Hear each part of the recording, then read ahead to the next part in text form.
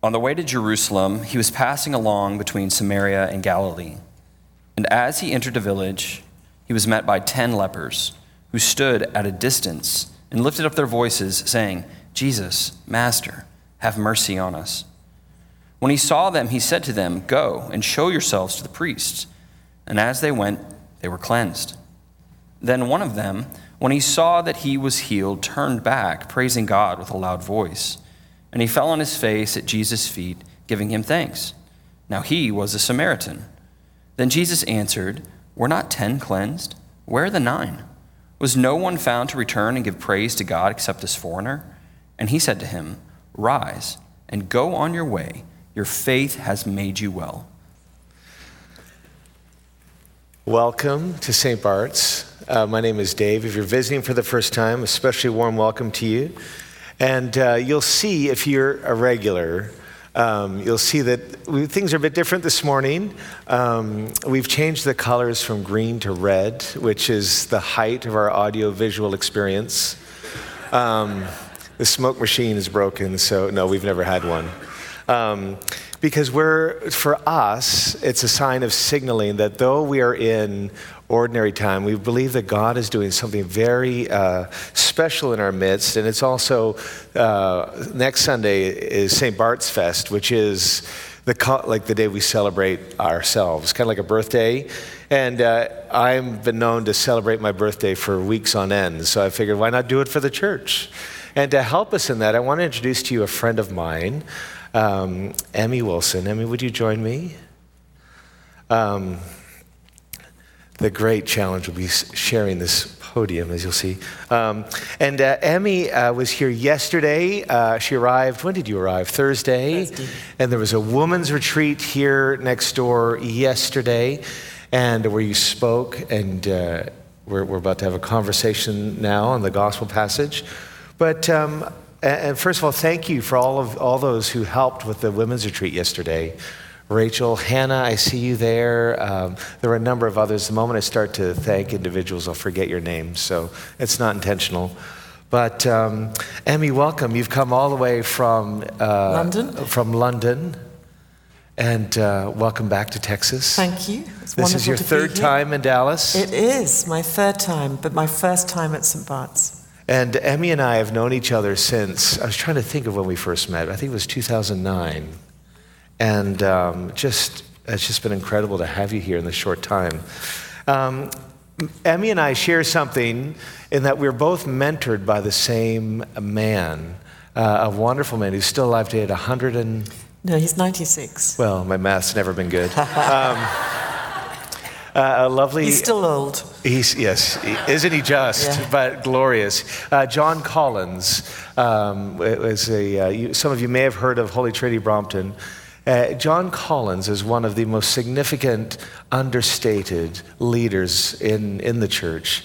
And he didn't mentor us at the same time. There was a bit of a gap, not much, but mentored you. And then, and tell us, how did you, when you started going to Holy Trinity Brompton, which is the church in London, just near Harrods, some of you may know Harrods as a landmarker, you started going to church there. What was the church like at the time? In 1980, when I first started going there, the church was very formal.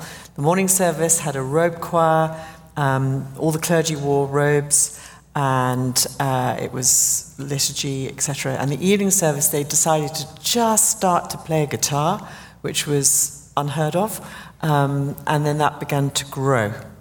And John Collins was the vicar at the time. But then in 1982, things changed. And tell us, they changed because you had a visitor come to the church from California. We did. John Collins really felt that the church needed to move forward. And so he started to ask around who of all the leaders that people had met could be invited who would help us in that process. And the answer was this man called John Wimber, who was a Californian. But the Brits at that point weren't terribly sort of, if I use the word fond of Californians, it was just because they perhaps kept them at a bit of a distance. So you might find the Texans are a bit the same. Oh, no, you're much warmer. You're beautiful, thank you. I had to say that. But John Wimber came, and he came to teach us about the gifts of the Spirit. And the night that he first talked to the leaders was on healing. And then he opened up the church to everybody else because I wasn't a leader at that time. And I'll never forget that night. It was hugely significant because it was the first evening I ever experienced the Holy Spirit myself. I had done the Alpha course in 1980. In those days, it was a 6-week course. And I was a nurse at the time thinking, a bit keen to do 6 weeks, so I did 3 out of 6. And there was no teaching on the Holy Spirit. But when John Member came, he had a word that night that there was someone in the room who had fallen from a height onto stony ground. And I'd had a serious horse riding accident the year before and damaged my back. And I went forward for prayer, but I wanted the gift of healing because that's what he'd been teaching about. And I didn't know that God could do more than one thing at a time. So when the team came up and said, how can we pray? I just burst into tears because I wanted my back healed, but I also wanted the gift of healing. And they were sweet. They said, look, just close your eyes, focus on Jesus, and we'll pray. And I love a good 2-for-1. Yeah, actually it was 3-for-1 because 3-for-1. What happened was Even better. I experienced the love of Jesus. It was as if a channel was open between my brain and my heart, and God literally poured his liquid love into my heart. And that was my first ever experience of the Holy Spirit. And from that moment on, I knew that Jesus loved me. It was transformational. But it was also transformational because of what happened to Nicky Gumbel. Yeah. And so if you are doing Alpha and you're finding, because this Tuesday is week 6, you find that's been a bit much, well, you're in good company with Emmy. And now, okay, so let's turn to the passage. Yes. I've told Emmy she could say whatever she liked, but I do like to keep the conversation going. So here we have this passage. So interesting. Jesus is on his way to Jerusalem, and he's passing between Samaria and Galilee, and he enters the village, and he's met by 10 lepers. And in other instances, he's touched a leper and he's been healed, but they don't even get close to him. So they're at a distance, and they say, Jesus, Master, have mercy on us. And when he saw them, he said, go and show yourselves to the priests. And they went and they were cleansed. What leaps out at you there? So let me ask this.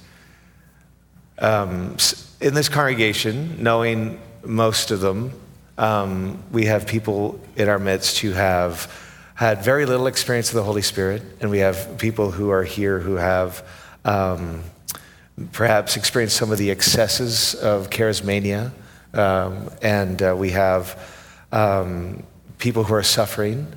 And our position here, if you are new, is the beauty of our church, and I would say of the Anglican world, is that we hold things in tension. And so we hold our understanding of the doctrine of suffering in tension with our understanding that God is one who heals.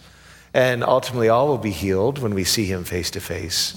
And in this time, we do also know that when we pray for the sick, sometimes they're healed, sometimes they're not. And so we hold it in tension and kind of abide in that space of mystery in between. But let me ask you my first question, Emmy, which is, have you ever experienced healing where you've been prayed for? Well, that story is particularly pertinent to me because in 96, I had such a severe ear infection that I went completely deaf in my left ear. I was off work for 6 weeks. I was sick as a dog. It was terrible.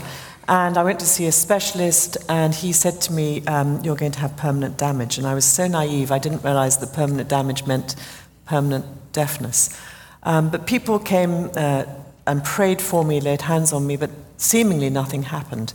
And then about 5 months later, Nicky Gumbel, he's just moved on from HTB actually, but he was my leader, pastor for that time. He came to our staff meeting and he couldn't speak.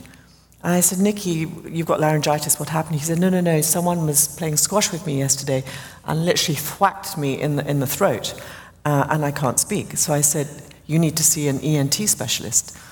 So I referred him to the man I'd seen, and of course, doctors always say, well, where do you work and what do you do? And it was the specialist who said to Nicky, I saw a patient from your church earlier this year, and I can say it's a miracle that she has started to hear again, and it's an answer to prayer because she should be permanently deaf.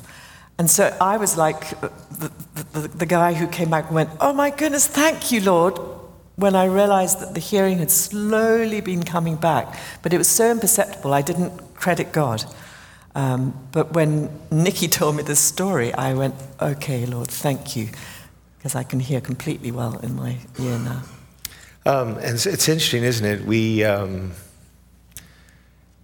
We think sometimes things have to happen right away. I've stopped ever praying for patience. My prayer, I'll just confess to you, is that the Lord would give me the ability to make great decisions in haste, because I'm just tired of waiting. So Lord, don't give me patience. But anyway, we have this sense that if something is to happen, it should happen right away.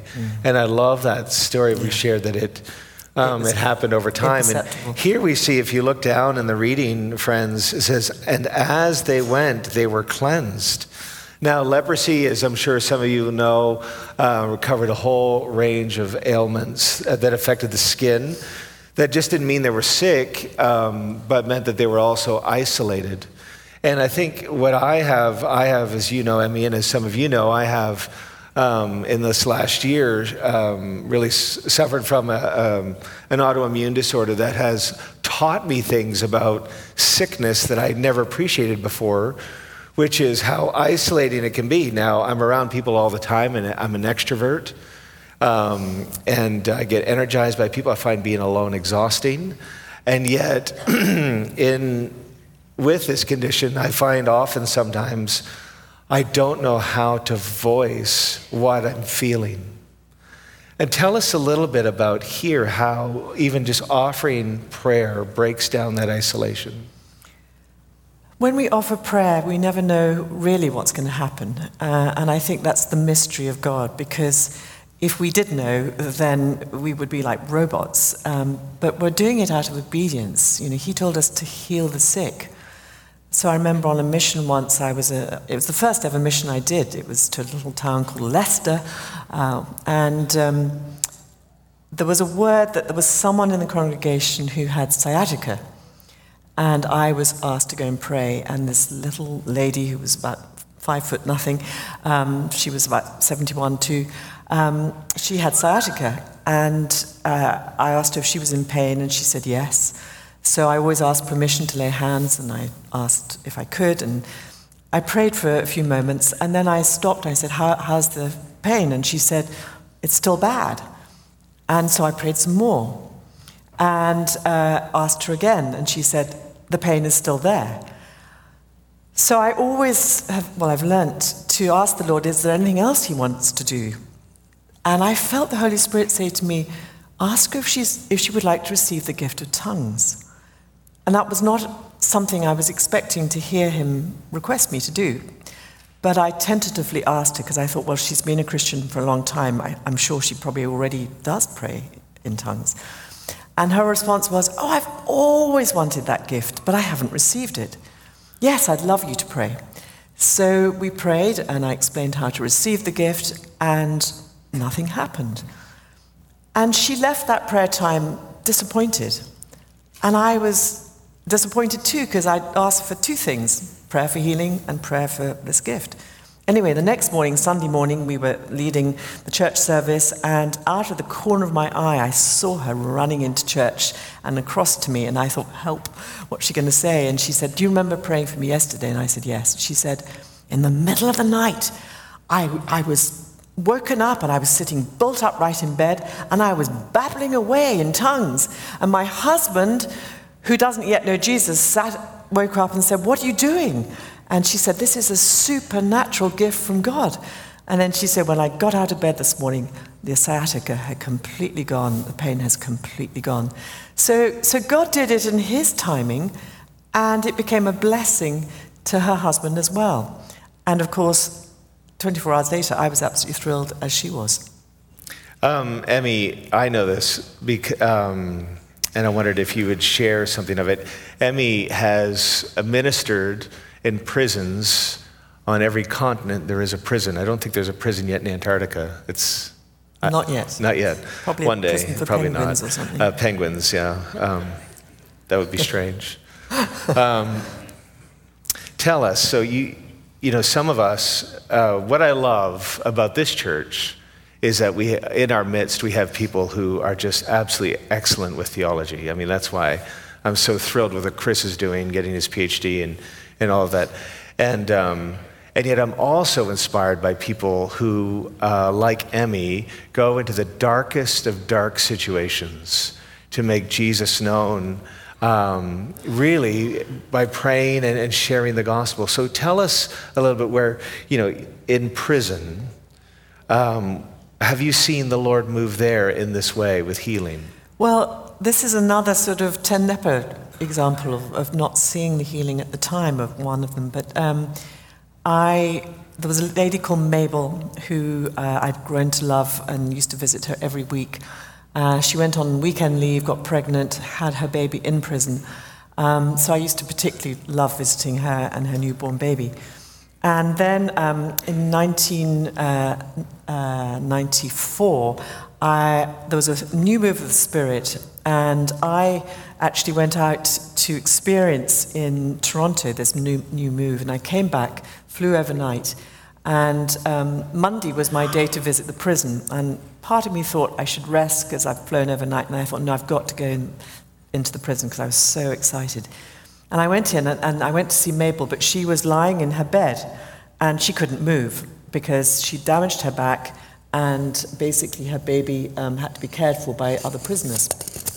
I think this is sliding off my ear.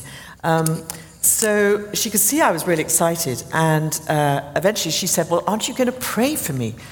I need my back healed. So she struggled to go from lying flat on her bed to sit upright so that I could lay my hand on her back. And I just commanded healing and then stopped and said, how's the pain? She said, it's just as bad. So I prayed a bit more, asked her again, just as bad. And then I said, Mabel, I've got to go and see some other ladies now. And as I was about to leave her cell, she said, why don't you go and tell the other women about the experience you've just had of being filled with the Spirit? And I said, but I don't know the other ladies. And she said, well, I think you should. So I came out of her cell, leaving her sitting gingerly on the edge of her bed, down the corridor, round to the left, where the women were all, it was sort of tea time, and they were all in a communal area. And I wasn't expecting to do this, but I stood in front of these women I'd never met, and I said, listen, everybody, the Spirit of God is moving powerfully all around the world. And before I could finish, Mabel had appeared from her cell, and she was jumping up and down saying, my back, it's healed. And I'd left her sitting on the edge of her bed, barely able to move. And all the women pointed to her and said, that must be God. And I thought, yes, it is God. And then every single woman asked me to pray for them, even though I'd never met them. And one lovely story that came out of it was there was one lady who said, because I just said to each one, what would you like me to pray for? And this one woman said, tomorrow I'm being deported. I'm being sent back to Lusaka. I've got this baby here, but please could you pray I go to New York City? Well, I said, why New York? And she said, well, my husband and 2 other boys live in New York. So I prayed this prayer, Lord, I don't know how you're going to organize this tomorrow, but please ensure that this lady gets on a plane to New York City and not to Lusaka. Amen. Next Monday I went in, Mabel's back was still completely healed, and I said rather nervously, did you ever hear from that lady who was being deported? Oh, yes, she said. And I said, what happened? And she said she rang on Wednesday to say, guess what? I'm ringing from New York. And I said, well, how did that happen?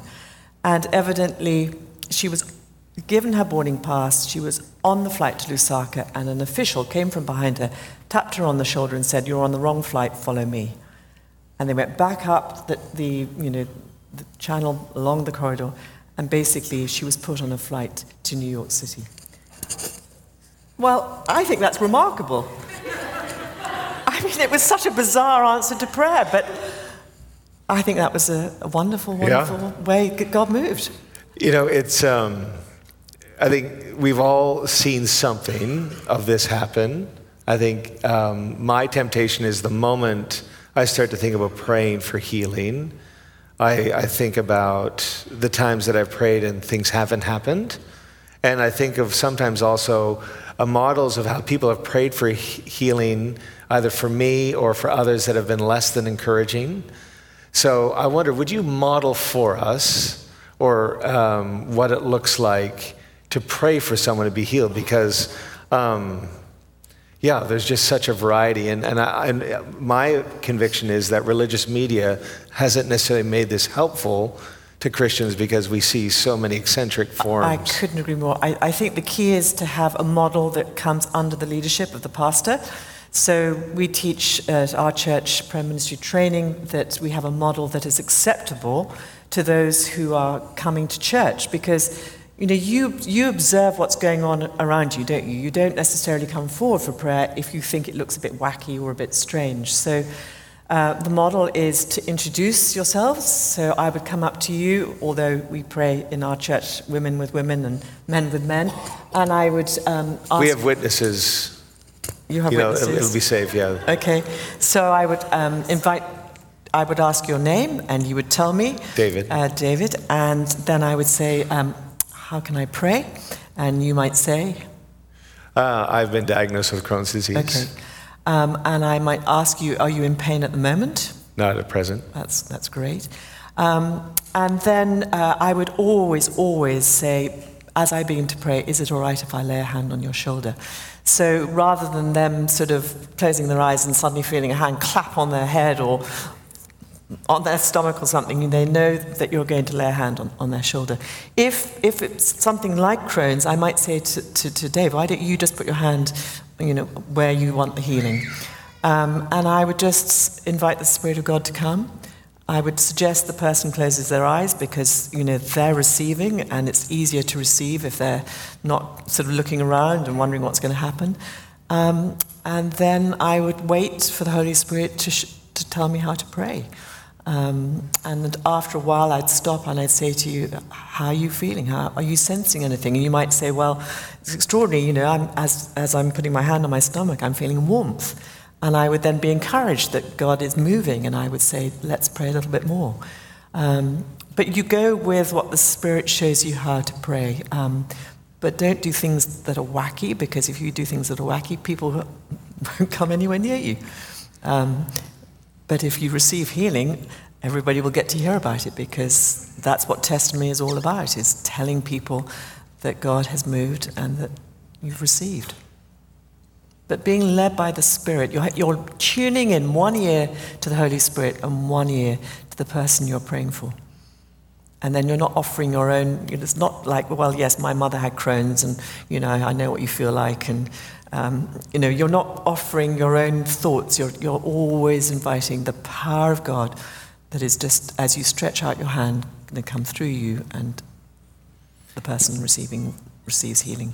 I was once told years ago that the reason I hadn't been healed was because I didn't have enough faith. Yeah. What do you think of that? That's really unhelpful, because that puts the effort on you. I mean, providing faith is around somewhere. Sometimes people come forward with a friend, and the friend has faith for healing. The faith has to be an ingredient. It needs to only be as small as a mustard seed.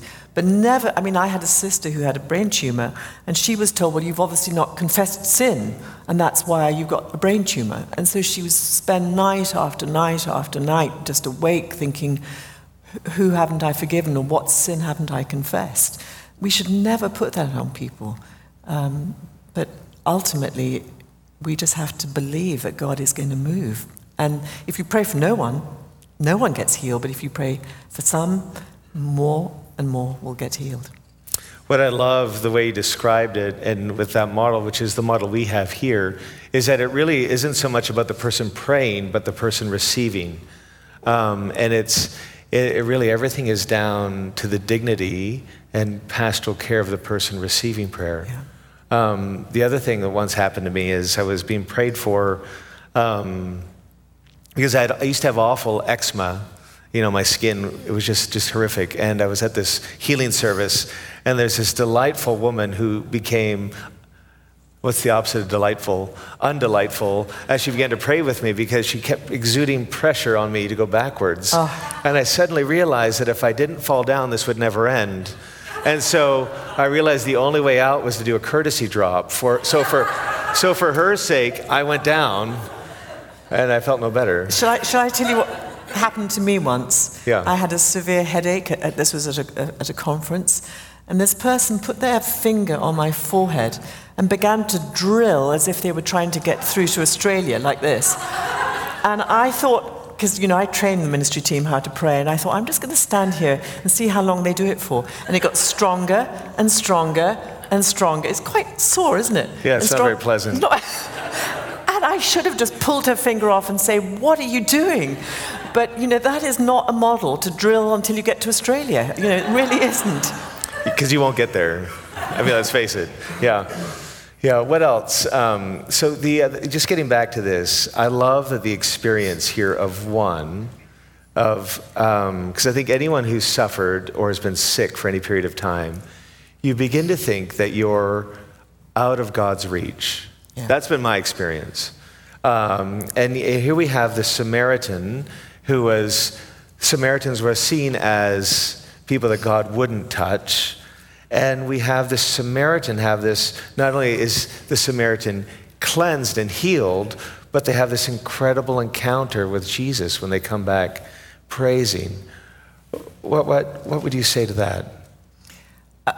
Anyone who has a supernatural healing is bound to understand that it's not them that's brought the healing about it. And when they realize it's Christ, you then want to connect with him more and more. And that's what I love about the testimony we have when we receive healing, that we just want to tell people about Jesus. And if you become known as a church where you can come and receive healing and you go out and go back to work the next day and you say, well, actually, I had severe arthritic pain and it's gone, that will witness to people, and that's how the kingdom grows. Jesus was so clear in his manifesto in Matthew 28. He said, go out into all the kingdom, preach the kingdom, heal the sick, raise the dead. In fact, he said, obey everything I've commanded you to do. And so we're doing it out of obedience to what Jesus asks of us as disciples. And when we do that, the kingdom expands. If you take your bulletin and you go to the last page, well, not quite the last page, the penultimate page, page 11, you'll see our vision and values. And I don't know if I've shown you this. Well, no, here they are. And you'll see that our vision is to connect the people of East Dallas with God and his people so that we might behold God and become more like him. And one of our values, the fourth down, is wholeness and healing. That in Christ we've seen both the face of God and the fullness of our humanity. So we trust God to transform us more and more into his image and likeness. And as we are transformed, we are more and more able to love God and our neighbor. Amen. Isn't that good? Yeah, that's pretty good. It was here before I arrived, so it's just, wow. Yeah, it's been stepped part of into the it. church. I did, yeah. And so that's kind of what we're like. So what we're going to do now, I'm just going to ask Emmy to pray for us, and then we're going to carry on with our service. And normally here at St. Bart's, we have prayer ministry offered after communion.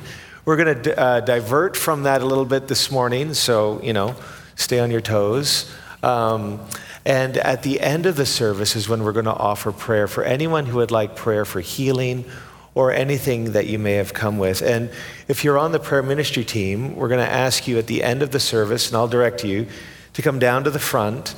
And as the last closing hymn is being sung, we'll start praying for people, and then, we'll go from there. Emmy, thank you so much. Just to say, it is likely, after this conversation that we've had, that some of us will have all kinds of questions. And we love questions at St. Bart's. We feel that the brain is best used like a parachute, open and deployed.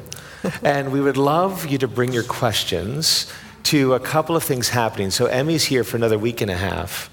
And we're hosting a Holy Spirit Day down at All Saints Dallas on Saturday, on the 15th. And that is a perfect time to come hear more about, she referenced the gift of tongues. What is that? I thought I had it because I could swear in French. It's not quite that.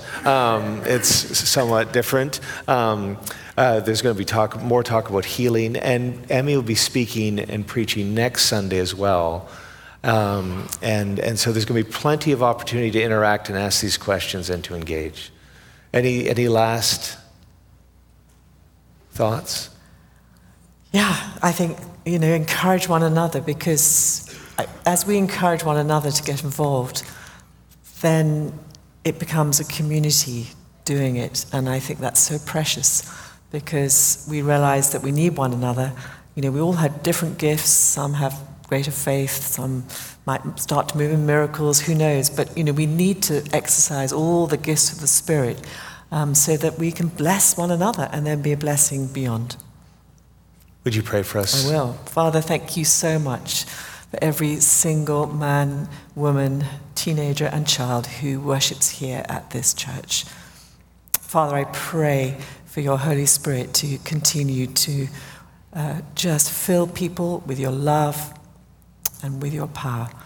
And I pray, Lord, that this church will increasingly be known for the ministry of Jesus, and that many more in the months and years to come will come here and find not only refuge, salvation, but also healing. And we ask this in Jesus' name. Amen. Amen.